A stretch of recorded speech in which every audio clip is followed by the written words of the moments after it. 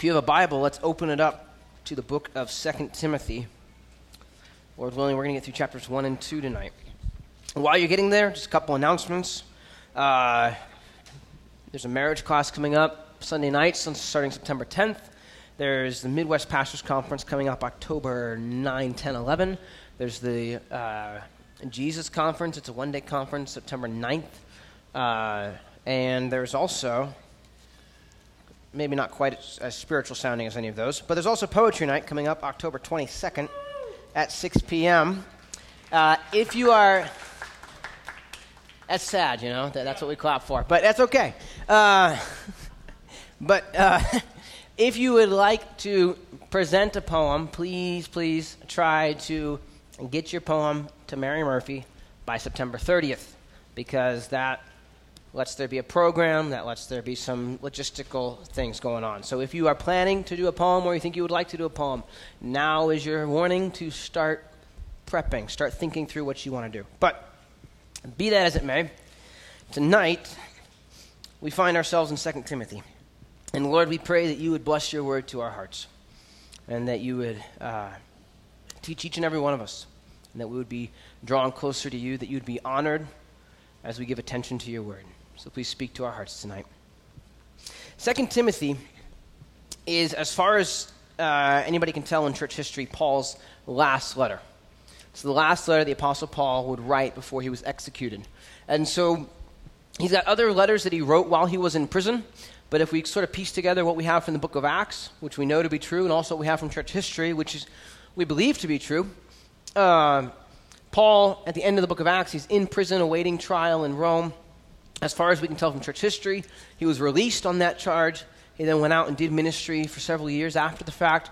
But in about 64 AD, or AD 64, he was arrested again because the Emperor Nero had started sort of a national persecution against Christians. After the city of Rome burned, whether Nero started or whether it was an accident, Nero needed a scapegoat, and the Christians were a very convenient excuse.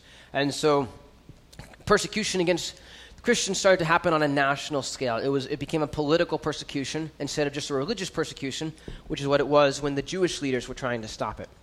And so Paul's writing this in prison shortly before he's executed. And there's a sense here, you know, within a very brief time span, most of the early church leaders are going to be gone. Peter probably died within either very close to the time that Paul died. The disciple James has already died at this point. So sort of the old guard is starting to die off. This is about 30 years after Christ has ascended back into heaven. And Paul's writing with a sense of urgency, right? As if, it's a funny thing to say about Paul, but as if Romans wasn't sufficient description of grace. As if Colossians wasn't a sufficient summary of Jesus Christ. As if Philippians wasn't a sufficient enough commentary on circumstances in the Christian life. As if 1 and 2 Corinthians weren't enough commentary on how the church should be run. Paul's writing a letter to Timothy, to a young pastor, saying, okay, here's what you need to focus on. Here are the things that you got to buckle down and make sure you own these things in your own heart. And there's an awareness in Paul's writing that he's getting close to the end. And so there is that sense of urgency. There's that sense of, okay, no, this one really matters. And all the scripture matters, right? But you get a sense from Paul. All scripture is given by the inspiration of God. But Paul, as a human writing this, is writing with that sense of, I am on a clock that is running out. And I want to make sure I get the important things down. And so he's writing that to Timothy. And as a result, what we have is 4 chapters that are incredibly packed with insights and truth about what does it look like to carry on a legacy, to carry on Christian service, to carry on faithfulness in a Christian walk. Okay? And so 2 Timothy is one of these books where it's important to understand that no matter what we say tonight, we are going to unpack a fraction of what is here. Okay? And this is why we say it often, probably don't say it enough, but what happens, the teaching of the Word of God in a church service is never a replacement for what needs to be happening in your own time, in your own relationship with the Lord, in your own interaction with the Word of God. It should be a wonderful addition.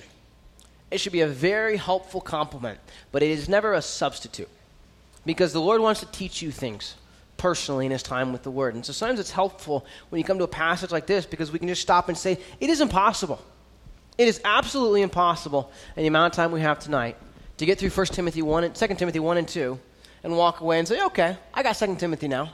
I'm good. It's just not going to happen.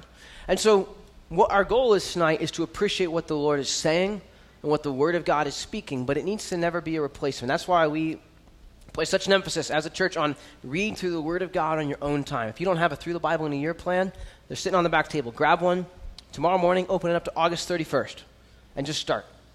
Right? And next year on August 30th, you will have read through the entire Bible. So be in the Word in your own time. Okay?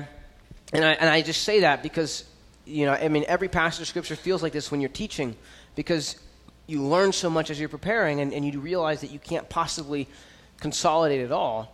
But sometimes there's pockets of the Scripture where that's just so powerfully true, and 2 Timothy is one of those. But with that being said, it won't stop us from trying. So here we go. Chapter 1, verse 1. Paul, an apostle of Jesus Christ, by the will of God, according to the promise of life which is in Christ Jesus. To Timothy, a beloved son, grace, mercy, and peace from God the Father and Christ Jesus our Lord.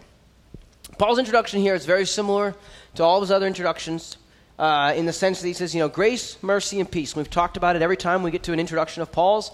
Paul always says grace and peace in his letters, and he always says them in that order, because the grace of God is absolutely necessary in order for any person to experience the peace of God. It never goes the other way around. If you're ever lacking peace, it's not something that you manufacture, it's something that you receive by going back and understanding grace. And so grace and peace always come in that order, but when Paul writes to pastors, he adds grace, mercy, and peace, because presumably pastors need a lot of mercy. Right? Pastors get held to a standard by the Lord for presenting the Word of God, and James tells us that there's going to be a stricter level of accountability for that, and so they need mercy because they're fallible, but the Lord is going to hold them to a standard. So he tells Timothy, grace, mercy, and peace. But notice, this is really important, I think, as the book opens up. He says, I'm an apostle of Jesus Christ by the will of God, and then what's he say? According to the promise of life. Paul's about to die. Okay, Paul, he may not have an exact date at this point, but he's closing in on the final stretch. He's going to die. And he tells Timothy, I'm an apostle according to the promise of life that I've received. And it's important to catch that. It's a little detail, but it matters. But Paul is, as his time on earth is drawing to a close, his ability to see things from an eternal perspective is broadening. And so Paul's looking at his life, and for most of us, if we were in that position, we'd be saying like, wow, I've got, 3 weeks left? 2 months left? Paul's looking at it saying, wow, I'm coming up on real life. This has been the shadow. I'm coming up on the real thing. I'm about to burst out of the ground like when a seed comes out. I'm about to find out what it's like to really be alive. And so he's looking at things from an eternal perspective. And that perspective is going to shape the entire book. Because Paul is not writing this book saying, hey, here's what you need to do so you can hang on till you die without screwing things up. He's writing this book to say, hey, here's the promise that we have. Here's what you get to hang on to. And this is why it's worth persevering. Verse 3, he goes on. He says, I thank God, whom I serve with a pure conscience, as my forefathers did. As without ceasing I remember you in my prayers night and day, greatly desiring to see you, being mindful of your tears, that I may be filled with joy when I call to remembrance the genuine faith that is in you, which dwelt first in your grandmother Lois and your mother Eunice, and I am persuaded is in you also. A couple things here. Timothy has a legacy of faith. It has been handed to him by his mother and his grandmother. We have no commentary on his father. We're told in the book of Acts that his mother is Jewish and his father is Greek. So it could be that his father had died young and Timothy never knew him. It could be that his father is spiritually absent. And that is, in terms of spiritual development, sometimes that's an equal loss. But Paul says, hey, there's a faith that's in you that is sincere, that has been handed to you by your mother and your grandmother. And so just be encouraged, and sometimes we look at situations and we say, well, that's a rough situation. I really don't know if the Lord can pull something out of that. I don't know. Man, there's an absent dad. You really can't raise kids without a mom and a dad, so, hope they turn out okay, but they probably won't. You know what? Timothy is part of a legacy of faith, and he's going to receive because God brought Paul into his life as a spiritual father. So no situation is beyond God's ability to work, right? No void, no loss is beyond God's ability to create a faithful person. But notice also, Paul says, I remember you in my prayers night and day, that I may be filled with joy when I call to remembrance the genuine faith that is in you. Paul says, when I pray about you and I think about your faith, I'm filled with joy. Now, Paul, from an earthly circumstance perspective, does not have that many things to be thankful for right now. Okay, he's sitting in prison, which, as best anybody can tell, you look at Roman prisons, when they excavate the ruins, this was not a pleasant place to be. Right? Paul is sitting in a miserable earthly situation. He's about ready to die.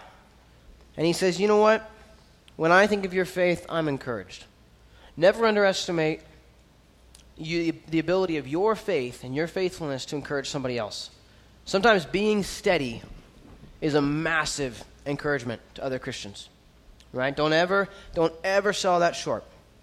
In verse 6, Paul says, therefore, I remind you to stir up the gift of God which is in you through the laying on of my hands. For God has not given us a spirit of fear, but of power, of love, and of sound mind. Therefore, because you have a sincere faith, because you've been handed a spiritual legacy, therefore, there's a gift that God has given you. You know what it is, and I know what it is. We don't know what it is. And I kind of like that we don't, because it's vague for every one of us to say, well, what is my gift? Right? But there's a gift that's within you that God has given you. Stir it up. This is not the time for Timothy to sit still. Paul says this is not the time for you to be afraid of what's going to happen. Because persecution for the Christians at this point is increasing. And Paul says, no. This is time to fire up your engines. Okay? Because God has not given us a spirit of fear. God has given us a spirit of power. The Holy Spirit in you is giving you power. He's given us a spirit of love. Right? Power unchecked by love is brutality. But he's given us a spirit of power and of love and of a sound mind. Christians, by the power of the Holy Spirit, have the ability to be the only people in the room who truly can stay level and keep a level head and say, you know what, here's what's going on. This is bad, this is bad, this is bad. God is still in control. This is bad, this is bad, this is worse. God is still in control. This is going on. I have no idea what the future holds, but I do know who holds the future. Right? God has given us these things. So Paul is telling Timothy, hey, now is not the time to say, well, you know, God gave me this gift or this call, but I'm just going to kind of bottle it up for a little while. You know, like it's just not a great time to walk in obedience. It's not a great time to really step out in faith. I think I'll just kind of see how the cards roll out. Paul says that is not where this is going right now. Right? The time to walk in obedience is right now. Because it never gets easier than right now. Right now is what you've got. It's what you're given. And Paul says, hey, this is it. This is your moment. This is your opportunity. Stir up what God has given you. Do not let it go to waste.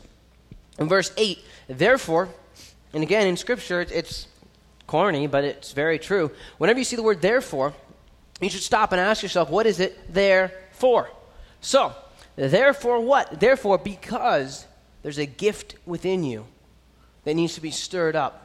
Therefore, because God has given you a spirit of power and of love and of sound mind. Because of these things, Paul says, verse 8, therefore do not be ashamed of the testimony of our Lord, nor of me his prisoner, but share with me in the sufferings for the gospel according to the power of God, who has saved us and called us with a holy calling, not according to our works, but according to his own purpose and grace, which was given to us in Christ Jesus before time began, but has now been revealed by the appearing of our Savior Jesus Christ, who has abolished death and brought life and immortality to light through the gospel, to which I was appointed, a preacher, an apostle, and a teacher of the Gentiles. For this reason, I also suffer these things. Nevertheless, I am not ashamed, for I know whom I have believed, and am persuaded that he is able to keep what I have committed to him until that day. Paul says, okay, therefore, don't be ashamed. Don't be ashamed of the gospel, and don't be ashamed of the consequences of believing the gospel. But he says, and he's inviting him instead to share with Paul in what? In the sufferings. Paul's not denying reality, right? This isn't Christian Science or Buddhism or something where you say, well, no, it's a construct of my mind. No, this is real. Paul's miserable right now. He's suffering.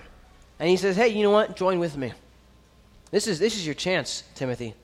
This is your opportunity. God is putting this before you. Hold on to it. But he's saying, there's a couple of things you really got to pick up in this paragraph. He says, I'm suffering for the gospel according to the power of God. Paul is suffering, but the enemy, those who are making him suffer, are not outside the limits of the power of God. Paul knows that his suffering has not gone past what God is allowing. And so he says, that doesn't mean it's good. That doesn't mean it's being done by righteous men. But Paul's saying, you know what? God is orchestrating this. God will not let my sufferings go 1 ounce beyond what they are supposed to. And so with that, I can suffer for the sake of the gospel. And he's encouraging Timothy, persecution is not an excuse to hide. It's a clarification of the ministry. It's a clarification of what we are called to, okay? This book, Paul has got a very simple message in this book, and that is this: Jesus Christ is all that matters. That's the message of 2 Timothy, okay? Paul says,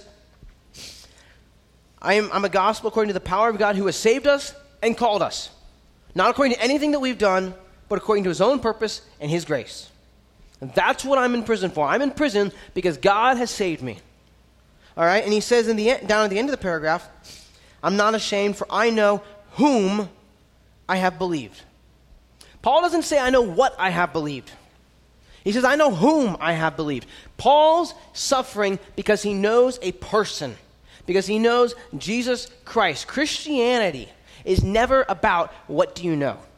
It is never about how accurate is your doctrine. It is never about what's your status or how many good things do you do. Christianity is about, do you know whom you are believing in?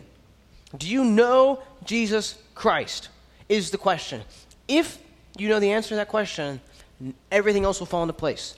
If you do not know the answer to that question, nothing else matters. And Paul's writing with a clarity here because he knows, he says, hey, I've got the promise of life. I'm about ready to really come to life, but you are going to have to carry on the legacy that I'm passing. And so you need to understand that there has got to be a focus and a drive and a purpose in your calling. When you stir up this gift that's in you, you better not stir it up for Timothy's sake. You better not stir it up to not feel guilty about yourself. You had better stir it up because Jesus Christ is who he said he is. And Paul says that alone, that truth, makes everything else worthwhile. Verse 13, he goes on, he says, hold fast to the pattern of sound words which you have heard from me, in faith and love which are in Christ Jesus. That good thing which was committed to you, keep by the Holy Spirit who dwells in us. Hold fast. Hang on. Right? Hold fast. That's a great term. Right? If you want to tattoo something across your knuckles someday, hold fast is a good one. There's another conversation we had for that, but it's a good thought. You hold fast. Okay? But you hold fast to what? Because we're all holding on to things. We're all clinging to things. There are certain things that we do not want to let go of, but what are you holding fast to? Paul says, you hold fast to the pattern of sound words which you've heard from me. You hold fast to what the Apostle Paul taught. What did the Apostle Paul teach? What's the pattern of sound words that we have from Paul? How about a book called Romans, where Paul says, all have sinned and fall short of the glory of God, but if you confess with your mouth and believe in your heart that God has raised Christ from the dead, you'll be saved. Right? The book of Romans where Paul outlines the gospel. The book of Colossians where Paul says basically the solution to false doctrine is to focus on Jesus Christ. The book of 1 and 2 Corinthians where Paul outlines here's how a church should function. And it should function this way for the glory of Jesus Christ and for the edification of the other believers in the church. Okay, there's a pattern of sound words that Paul has taught Timothy over the years, and he's saying you hold on to those things.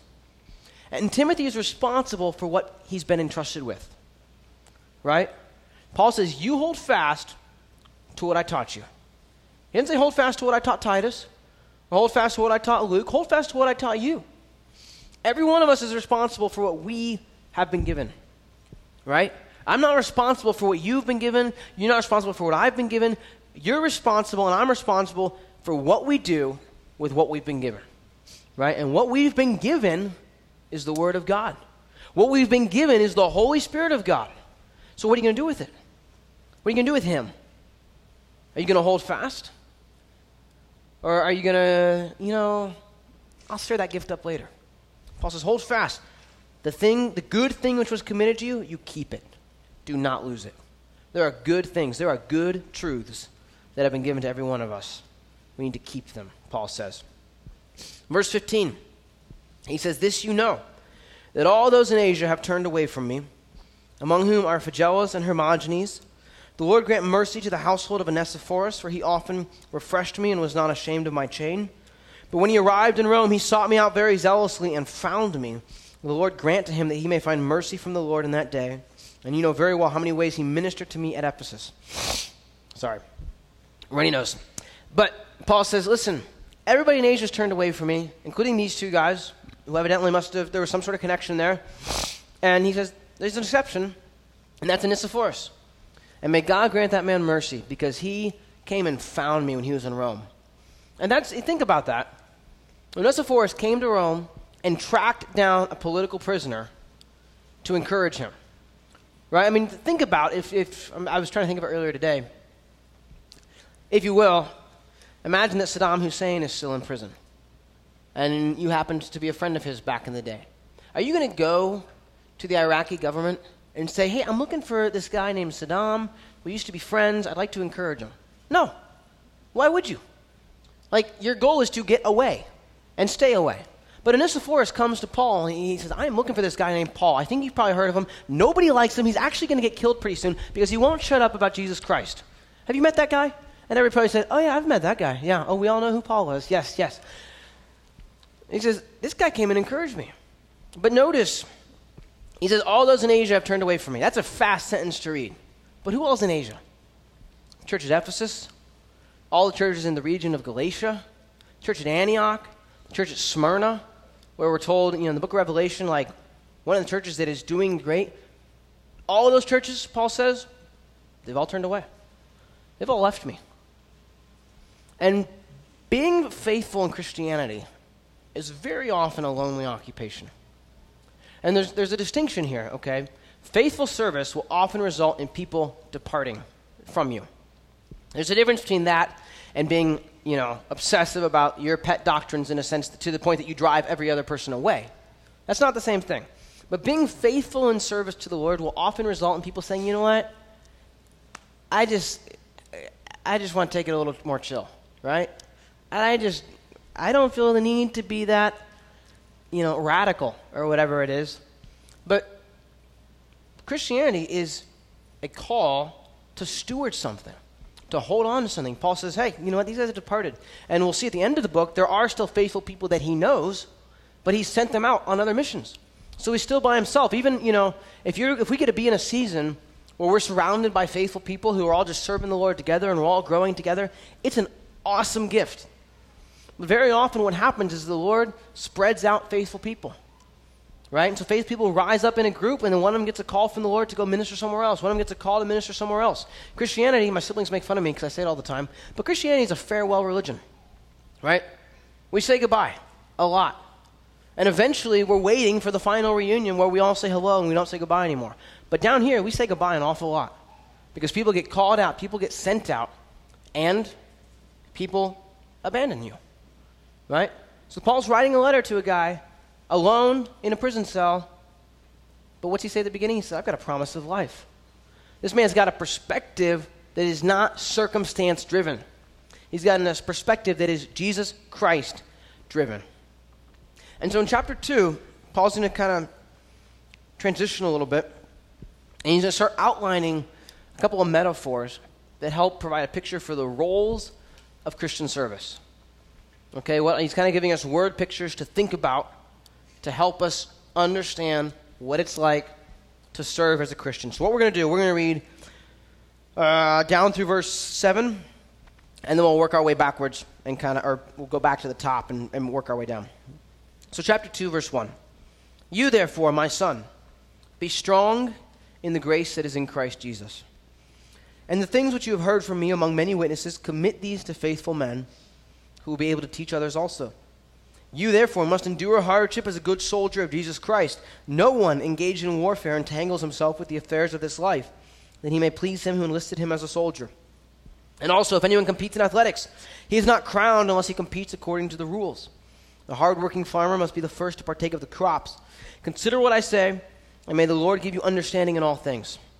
So first off, he says, therefore what? Therefore, because I have the promise of life. Therefore, because you have a gift that's in you. Therefore, because you're called to hold fast the pattern of sound words. Therefore, because Jesus Christ is all that matters. Therefore, be strong in the grace that is in Christ Jesus. That sentence, if you don't understand what grace is, that sentence makes no sense.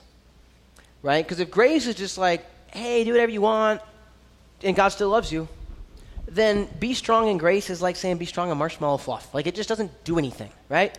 But if grace is an active, cold, hard reality, an active truth, that God has given us a gift that we do not deserve. That, as James says, he's given us that every good gift that we will ever experience is coming from God. And we don't deserve one of them. But we're told in the Gospels that he loves to give good gifts to his children. If that's true, then you be strong in that. You hold on to that. You exercise that muscle. You learn, you tone that baby up. Right? You get to where you understand that, you go to that, you can rest in that, you find strength in that. That Jesus Christ, through his blood, through his death, and through his resurrection, we have so much that we do not deserve. We have the goodness of God available to us. Paul says, you be strong in that. He doesn't say be strong in getting all the answers right. He says you be strong in knowing what God has done for you. And so he goes on now. He gives us a metaphor. It's not directly stated, but the first role that he's kind of describing is the role of a steward. The role of somebody whose job is to manage property for somebody else. He says, the things that you've heard from me, commit these to faithful men. This does not stop with you, Timothy. This is supposed to keep on going. When you learn it, you teach someone else. And you teach them to teach someone else. Right? How do movements of God usually start? Because God works in the life of a man. And then he influences other men. And then it becomes a movement, and then oftentimes it becomes a machine, and then it becomes a monument. But the way God wants to work is he wants to move in a man who will then influence other men or women. And then in each of those individuals, he wants it to then be, and then God moved in that man. And then he influenced other men, right? And we're here tonight because Timothy did this. I mean, think about this. Timothy got this letter, and he did it. He committed it. I learned to teach because Scott Murphy taught me how to teach. Scott Murphy learned to teach from a guy named Bill Goodrich in Indianapolis. Bill Goodrich learned to teach from a guy named Mike McIntosh in San Diego. Mike McIntosh learned to teach from a guy named Chuck Smith in Costa Mesa, California.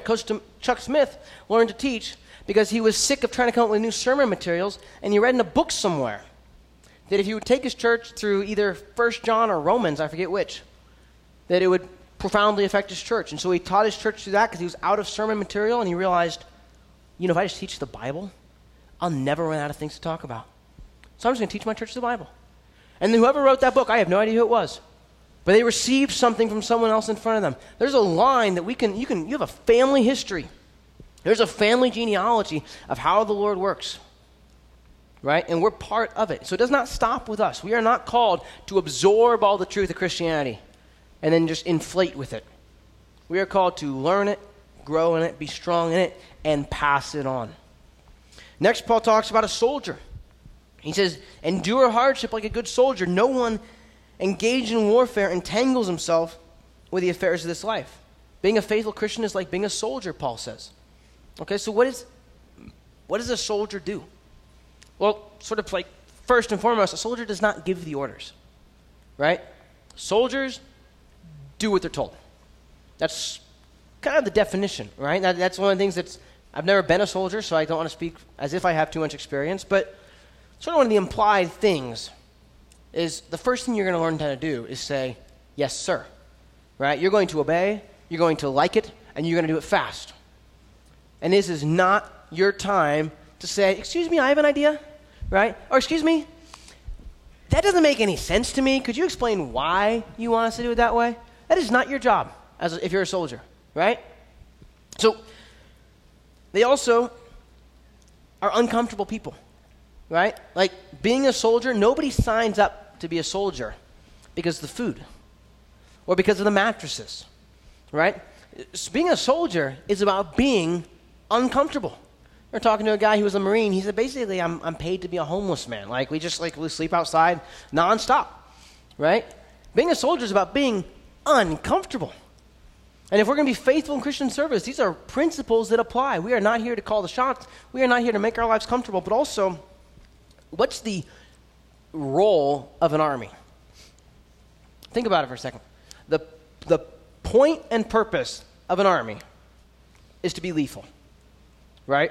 I mean, the reason you have an army, the reason you train an army, is basically to make them so good at killing people that other armies say, you know what? It's just not worth the odds, right? The point of an army is to be lethal. And so if you're going to be a faithful soldier, you've got a mission, and you say, you know what? I want to do this effectively. I want to take this seriously. This is not time to use rubber bullets. This is not time to use stick mattresses. This is not time to call the shots. It's time to be a soldier for Jesus Christ. And then he goes on and talks about an athlete. He says, you're not crowned unless you compete according to the rules. Athletes, a lot like soldiers, don't set the terms, right? There are rules for every sport.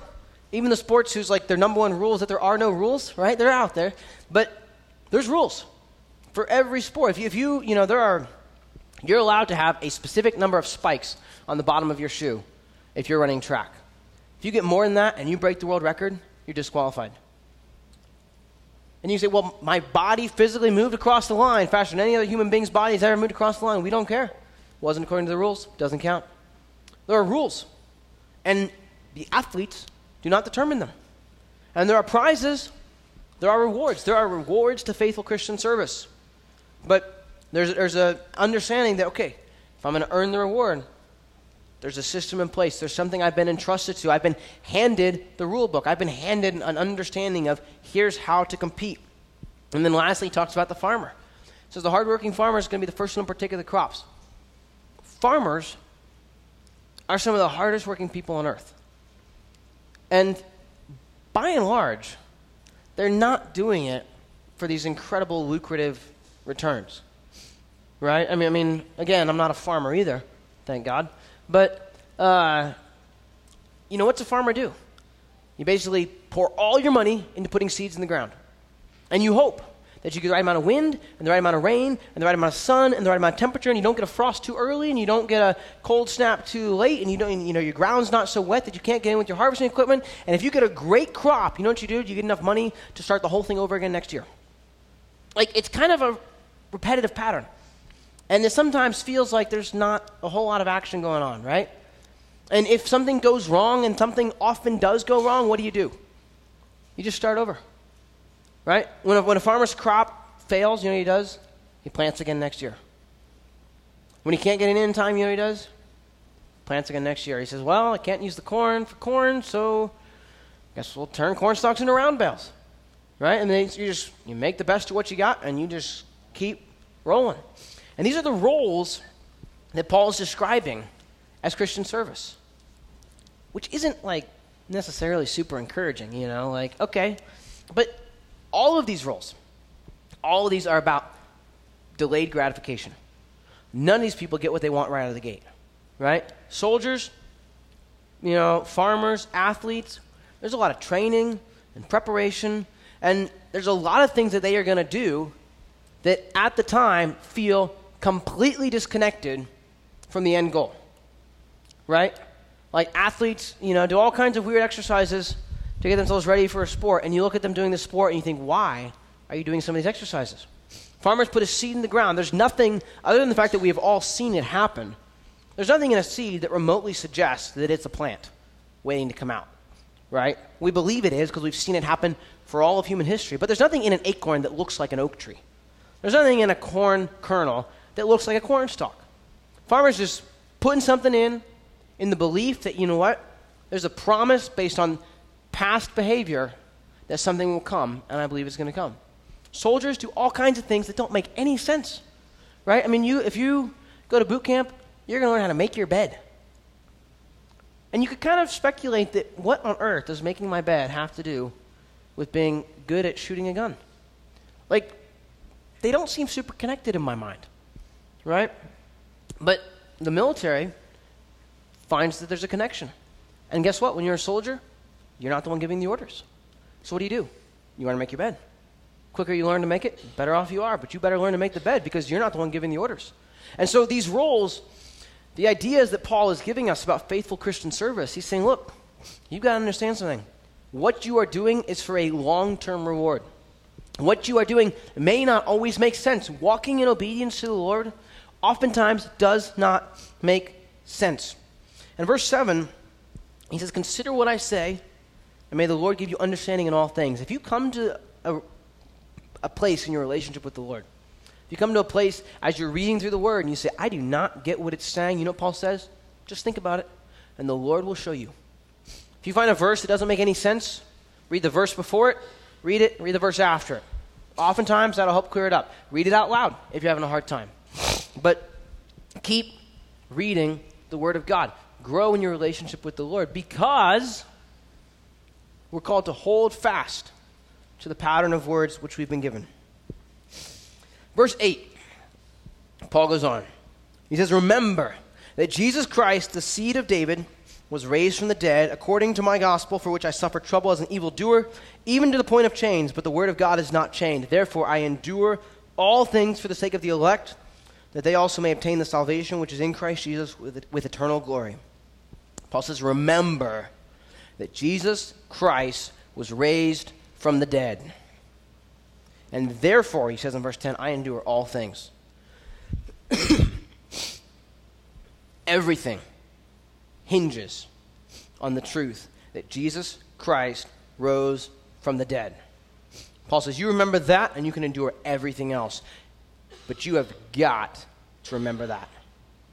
Everything in our lives, everything we do, every action we pursue, every hard time we endure, we have got to take it back to this truth that Jesus Christ rose from the dead. And because of that, we should be holding fast. Because of that, we should be stirring up the gift that's in us.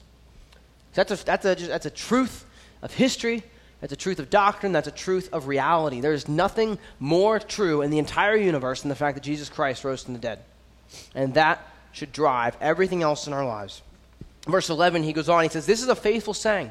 And now he's going to give us sort of a condensed creed. He says, for if we died with him, we shall also live with him. If we endure, we shall also reign with him. If we deny him, he also will deny us. If we are faithless, he remains faithful. He cannot deny himself. So, it's 4 points. He says, if we die, we shall also live. You got to be willing to spiritually die to your flesh, to yourself, in order to actually experience life. And in a broader sense, once we physically die, that's when we'll really start to live. But for right now, if you want to really have vibrant life here on earth, you need to die. I need to die. We have to say, okay, God, whatever I want, I am willing to let it die. I'll let that dream, that desire, that passion, whatever it is, I will let it die for the sake of coming to life with you. If we endure, he says, we shall also reign. If you're pursuing the Lord and you're just holding steady and you feel like nothing is coming, something's coming. There's a crown the Bible talks about. You're going to reign with Jesus Christ. Isn't that crazy? The King of the universe is going to somehow or other let you be part of the royal family. And actually, it appears, if we're going to reign with him, give us somehow sort of responsibility in his kingdom. So, yeah, it may not feel like anything's happening right now, but you know what? Sometimes those seeds sit in the ground for a long time before the farmer gets a harvest. Right? If we endure, we reign. He says if we deny him, he also will deny us. That can be a scary verse, unless we have the one that comes right after it. If we are faithless, he remains faithful. We talked about this a couple weeks ago. You know, there's a difference between losing your salvation and throwing it away. It's possible. Scriptures are fairly clear throughout a couple different points. You can say, you know what? I just don't want anything else to do with the Lord. It's hard for us to conceive if you've understood the relationship that God wants to have with you and what he's done. It's very hard to conceive coming to that place. But people have the ability to get there. And so if you deny him, say, you know, I've had it, then there'll be a point at which he says, if you don't want to be with me, I don't want to make you. Right? If you have said, I never want to spend eternity with God, then I will not make you spend eternity with God. You're not going to. But if we are faithless, he remains faithful. If we stumble, we make a mistake, right? We crash and burn hard, but we still are in pursuit of Christ. We're still willing to repent. He is faithful. Your salvation, your endurance, your effectiveness does not hinge on you. It does not hinge on your personal charisma or your personal brilliance or your personal ability. There's responsibility there for you, but your faithfulness does not hinge on you. It hinges on Jesus Christ. And if Jesus Christ rose from the dead, if he is powerful enough to do that, he is powerful enough to get you where you need to go. Right? He is faithful. He can't deny himself. He promised to never leave you or forsake you. He can't deny that truth. He says in Hebrews that he cannot lie. So he promised never to leave you or forsake you. If you want to forsake him, you have that right. But if you stumble, he's not going to forsake you. He's not going to leave you. The Lord is long-suffering. He is gracious and he is compassionate. Verse 14. Paul's going to start getting into sort of specific things to exhort the church in. Remind them, verse 14, of these things, charging them before the Lord, not to strive about words to no profit, to the ruin of the hearers. Be diligent to present yourself approved to God, a worker who does not need to be ashamed, rightly dividing the word of truth. But shun profane and idle babblings, for they will increase to more ungodliness, and their message will spread like cancer. Hymenaeus and Philetus, that's two people, are of this sort, who have strayed concerning the truth, saying that the resurrection is already past, and they overthrow the faith of some. Nevertheless, the solid foundation of God stands, having this seal. The Lord knows those who are his, and let everyone who names the name of Christ depart from iniquity. So, it's interesting here. Paul is exhorting Timothy as a pastor. He says, okay, here's who Christ is. Here's who you are. Now, as you're exhorting your church, here's what you need to do. Remind them. And it's a bit of an odd word because he doesn't say be brilliant. He doesn't say nail your doctrine down. He says remind them of what they already know. Remind them. Truth is laid out in Scripture for us. If you've read through the Bible once, you know the truth. You know all the truth there is. Right? So anytime you're back in the Word, anytime you're listening to a teaching, what are you doing? You're being reminded of something that you've already experienced. And so the role of a pastor, the role of a teacher, the role of anyone in a position of authority is never to impress people with brilliance. It's never to give them some new thought that they've never had before. It's to say, hey, you know what's true? Jesus Christ was raised from the dead. And that should drive everything else. And so as that drives everything else, let's look in the Word of God together. Right? But the role of someone in authority is to remind people of the truth. And then along the way, be diligent, Paul says, to present yourself approved to God. If you are in that position of authority, the fact that you get to remind people of truth does not mean you get to be lazy in how you present it. That doesn't mean that you get to say, well, they already know it anyways. No. You be diligent. You take it like it is a God-given calling in whatever capacity, in whatever form, whatever size of influence you have. You be diligent in that. And you shun, he says, profane and idle babblings. You remind people of the truth. You be diligent in how you prepare it. And you stay away from stupid discussions. That's Paul's like summary exhortation to any pastor, any leader, any person in any position of influence throughout all of church history. You want to know what do you do when you're given a position of authority? It's right there. You remind people of the truth. You be diligent in how you do it. And you stay away from the stupid arguments. That's what Paul's telling them. And now he's going to go on. He's going to give us a couple practical things. Verse 20. But in a great house, there are not only vessels of gold and silver, but also of wood and clay, some for honor and some for dishonor. Therefore, if anyone cleanses himself from the latter, he will be a vessel for honor, sanctified and useful for the master, prepared for every good work. There's an idea sometimes that people have, and that is that God is powerful. He knows who's going to accept him, and so he made some people to go to heaven and some people to go to hell. And if you're one of the unlucky ones, sorry, too bad for you. There's no hope, but hey, it's nice knowing you. Paul says, in a great house, there are vessels, right? There's a lot of containers that hold things. Some are made for honor, some are made for dishonor, right? We have teapots and we have toilets. They're made out of the exact same material sometimes.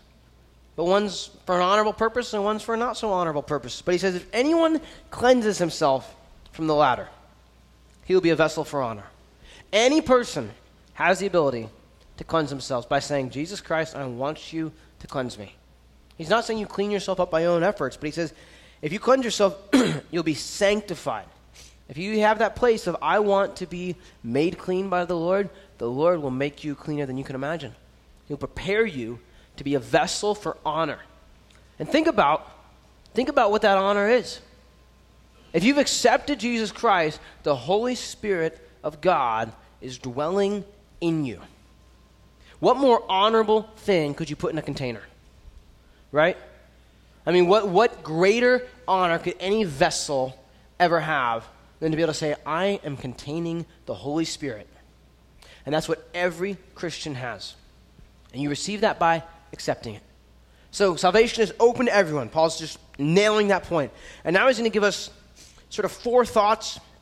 We're going to read from 22 down to the end of the chapter, and then we'll go back and hit them all together. Verse 22, flee also youthful lust, but pursue righteousness, faith, love, peace, with those who call on the Lord out of a pure heart. But avoid foolish and ignorant disputes, knowing that they generate strife. And a servant of the Lord must not quarrel, but be gentle to all, able to teach, patient, in humility, correcting those who are in opposition, if God perhaps will grant them repentance, so that they may know the truth, and that they may come to their senses and escape the snare of the devil, having been taken captive by him to do his will. So I said there's 4 points, roughly. I mean, you could break it down, I'm sure, a multitude of ways. But he says, flee also youthful lust, but pursue righteousness, faith, love, and peace with those who call on the Lord out of a pure heart. It's a connected thought. Okay, so first of all, he says, flee youthful lust. Now, it doesn't mean if you're a youth, you need to flee your lusts, and if you're an old man, you don't. There are certain lusts that they're more present, more visible in younger people. Paul says, you flee those things. Okay? But there's a couple interesting things with this. Flee is a sprinting word. Right? If I yell flee, it's like yelling run for your life. So there's an sort of an obvious interpretation, which is when the opportunity to sin presents itself, you get out of the situation. You don't negotiate with it, right? You don't reason your way through it. You get out of there. But there's another element that I think is really important, and that is that when we describe the Christian life, what do we usually describe it as? A marathon, right? Nobody can sprint a marathon. I mean, if you're a fast runner, you maybe break a 5-minute mile, right? I doubt any person in this church can do it. If I'm wrong, I'm happy to be. But 5-minute miles, pretty decent clip. It's not world class, but it's good, okay? How many of those can you do in a row? I mean, like if you're like really good, what, 5, 10? Maybe if you're a world class athlete, maybe you could do a full marathon in that. If you do a full marathon at 5-minute miles, you're going to wrap up in 2 hours and 10 minutes, something like that. Congratulations. You made it 2 hours and 10 minutes at a sprint.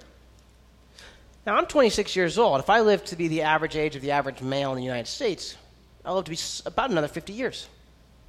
So if I get 2.5 hours in as like a super athlete, I've just got 49 years, 364 days, and 21.5 hours left to go, right?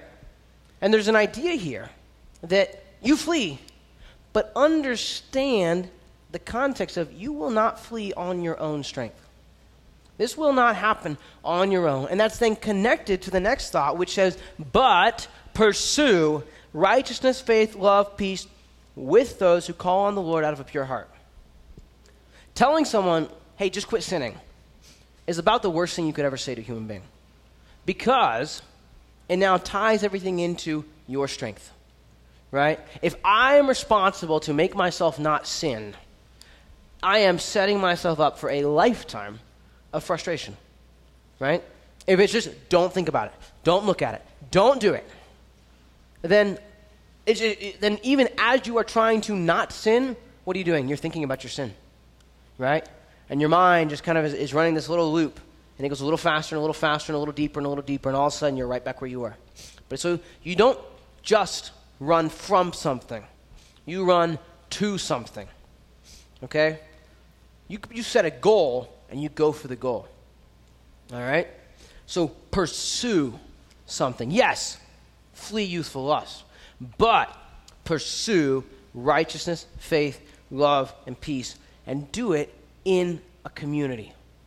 With those who call on the Lord out of a pure heart. If you want to be faithful in Christianity, and you need to flee youthful lust and pursue righteousness, you're not going to get very far on your own. You might get a full marathon, and that's if you're like superhuman, okay? Congratulations, that gets you 2 hours in. It's not so great, right? You wanna be faithful, you got to be pursuing something, and really, you need to be pursuing someone, right? Paul says in chapter 1, verse 12, I know whom I have believed. It's a lot easier to say, I know that Jesus Christ has been raised from the dead. I know that the Holy Spirit has been given to me to empower me.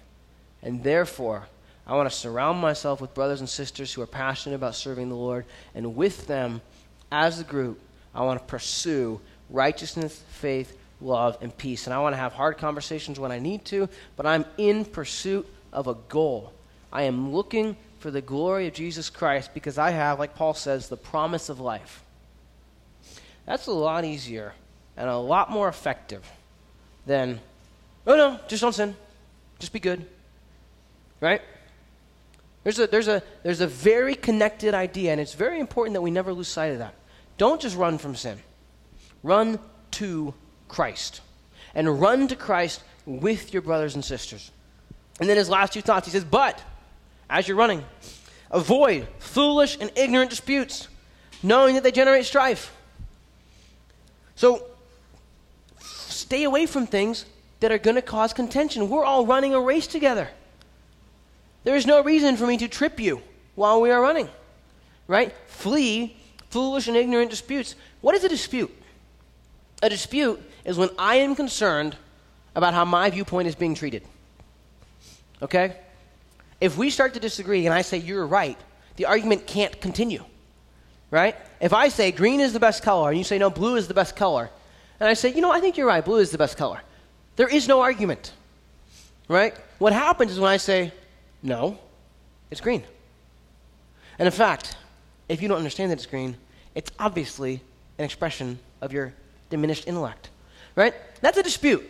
A dispute is when I have a right that I need to hang on to, and my right is that I am correct, or I'm better, or I'm smarter. Paul says, you avoid those things. James says, when envy and self-seeking exist, there is confusion and every evil thing. The best way to confuse where we're running to, the best way to confuse the vision of a church or the vision of your own heart individually is to get hung up on your own rights. And well, I'm a Christian and he's a Christian, but for crying out loud, I know the Bible better than he does. Right? For crying out loud, I'm obviously more mature than he is, right? And so I'll let him tag along, but we both know that if we're going to get to the end of this thing, it's going to be because I pulled him along and I kind of let him come. Oh, by the way, yeah, Jesus Christ is the author and finisher of our faith. Oh, by the way, the Spirit of God is going to give us the power to get through. But really, it's probably because I'm right and he's wrong, right? Paul says, hey, avoid those things. That's dumb. And we can sit here, and I'll say, yeah, that is dumb. Yeah, but wait. There are a lot of truths that are easy to say right here and a little harder to live out when we get offended, right? It's easy to sit up here and laugh and say, we don't actually think somebody's less spiritually mature. We don't actually think they're dumber. We don't actually think it's dependent on us until all of a sudden you do, right? So I have a responsibility to stand up here and remind every one of us, avoid those things. Because we are in pursuit of someone. And if I am looking back to gauge how far ahead of you I am, I cannot see the goal effectively. And so he says, avoid those things, but also a servant of the Lord must not quarrel, but be gentle to all, able to teach, patient, in humility correcting those who are in opposition. So, you know what? There's a reality that, yes, if you've been in the Word of God for a long time, if you've been walking with the Lord for a long time, there might be things you know, there might be experiences you've had that maybe are more mature than the person next to you. And so, yeah, you need to be able to teach, but you need to be able to correct if someone's in opposition to the truth. But what do you got to do? You got to be gentle to all. When a brother or sister is stumbling or struggling to keep up, that's a great time to give them a splint. It's not a great time to beat them over the head, right? It's just beating people over the head just does not speed you up in a race very well. It's just awful for wind resistance. And if you got to correct them, you may have to correct people, okay? There are times when people say things and you've got to say, I want to say as nice as I can, but that's just not right. But what do you got to do? You got to do it in humility. Humility. They're not wrong because you're right. Okay? If they're wrong, it's because the truth of God has said something that they are either not comprehending or not listening to. And if you understand it, it's because God has let you see it. It's not because you are special. Right? We talked about in 1 Corinthians, when we talk about the spiritual gifts. The spiritual gifts are not a mark of maturity in the life of a Christian. When a Christian has the ability either to speak in tongues or to exercise the gift of healing or maybe a word of prophecy or a word of wisdom or the gift of helps, that's not a mark of being, it's not like there's a ranking. And once you kind of make it through junior high, you get to the high school level gifts. And then once you get your PhD in spirituality, you get the real gifts. They're gifts. God hands them out because he likes blessing his kids, right? And so you can't look at someone who's got a gift and say, wow, that's a mark of maturity in their life. You say, wow, that's a mark of the goodness of God in their life. And in the same way, if you have the opportunity because you've been given a truth, God has revealed something to you through his word, and you have the opportunity to correct someone who is in opposition to that truth, it's not because you're awesome. It's not because I'm awesome. It's because God is a good God. It's because he's gracious. It's because he loves us. Right? And so Paul is calling Timothy.